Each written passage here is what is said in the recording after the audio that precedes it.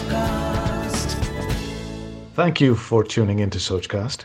We hope you enjoy this uninterrupted listening experience.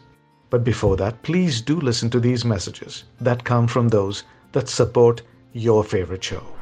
Refresh your wardrobe with lifestyle stylish collection that's totally worth it. Shop for curated fashion essentials from $3.99 and trendy work from home styles from $4.99. Visit your nearest store today. Style that's worth it. Lifestyle, your store. Dipti Nair brings to you a show called Things That Matter, in which you can listen and learn what fuels people to do the things they do and much more. Things That Matter.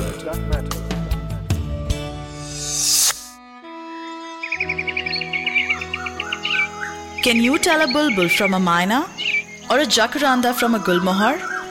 Dipti Nair finds that the average urbanite often fails to identify the flora and fauna that surround them. How well do you know what the birds and bees are up to in your urban jungle? It is 5 in the morning and Ashish Trivedi is waiting for his shared cab to take him home. Ashish works for a large multinational call center in Bangalore and this is his daily routine. He never fails to keep his earphones on and says that listening to music on the 45-minute commute helps him unwind. Like Ashish, Pratyusha B also misses catching the delicious noise that the early birds make at dawn. She's always late for college and will never believe if someone told her that the red-whiskered bulbul visits her balcony every morning. Not the only bird that you can find in the city is the crow. I like the outdoors, and when I'm on holiday, I wake up early and I go exploring with my brother. But please don't ask me to name any birds or trees here in the city. I wouldn't know. My exams are closed. There's no way I can recollect all these facts. The onslaught of mindless development is robbing our cities of their precious green cover and the little creatures that live off it. More so from our collective conscience. Ashish and Pratyusha are indifferent towards their natural surroundings because these have been pushed in the background by the advancing army of glass and concrete. Bangalore, with its green canopies and spring blooms, is fighting a losing battle every day. A dipstick survey found that though many Bangaloreans appreciate living amid starring trees with their blooming canopies, when it comes to telling a jacaranda from a gulmohar or a bulbul from a myna, the average urbanite scores high on ignorance. College student Kokila says she regrets that she cannot spot Bangalore's rain tree but can identify many other trees in her area. To a question on which animal is she likely to see in one of her visits to Cubbon Park or Lal Bagh, this is what she had to say. In Cubbon Park, there is 2 sections. There's one for I think we should call it the couple park, where you can find all the couples in Bangalore sitting there, and it's so pissing off to go with your parents to such kind of places. We go, in my family, we go once in a year, at least we go with my entire family to Cubbon Park. We have the kids section where we can play, but we can't eat food, and this is park where there's a lot of trees. So, yeah, that's Cubbon Park, and Lal Bagh we go for flower shows. The question we are asking then is how well do we know our outdoors? And by extension, do we care? According to a senior citizen, it is all very well to express horror at the indiscriminate cutting down of trees, but how many of us care to find out that it takes a gulmohar tree 4 to 5 years to start flowering and it apparently grows about a meter every year? You couldn't have missed the fiery red gulmohars a few months ago bursting forth in an ode to summer. Software engineer Satish Menon is also a passionate wildlife photographer and naturalist. According to him, the city is slowly changing the behavioral instincts of some species. He says the number of magnificent kites that circle the evening sky is increasing at an alarming rate.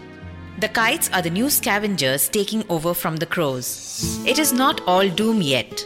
A silent band of nature lovers are out there photographing, documenting, blogging about not only plant and bird life, but the night sky as well, all driven by the single motivation to explore.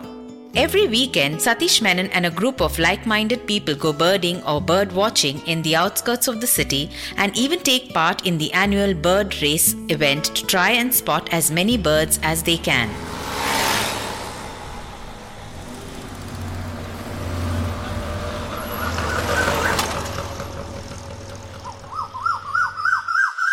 All it requires is an inquisitive wonder of the outdoors and a love for adventure. For starters, just head out to Lal Bagh or Cubbon Park. The discovery of exotic trees and animal life will amaze you no end. Satish and his friends make short trips to places like Tiji Halli, Hebbal Lake and Somnathpuram. In one of their recent visits to Tiji Halli, they spotted a migrant bar-headed goose. There was a band around its neck. It was tagged. After they posted the information on their blogs, they found that it was tagged 3 months ago by a bird-watching group in Mongolia. On World Sparrow Day, Biodiversity Conservation India Limited, in association with the Zoo Authority of Karnataka, launched the Gubi Gudu campaign. The aim was to bring back the sparrow into the urban skies after their sightings had become increasingly rare, with a series of initiatives aimed to make the city more bird-friendly.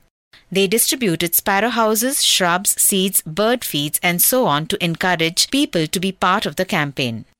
If one is still not impressed, then maybe a star party could do the trick. From 5th standard students to astronomy freaks to housewives, many have fallen to the lure of the night sky viewing. The Bangalore Astronomical Society regularly organizes star parties, as they are called. Member of the Bangalore Astronomical Society, Naveen Nanjundappa, says their events are a big hit with everyone.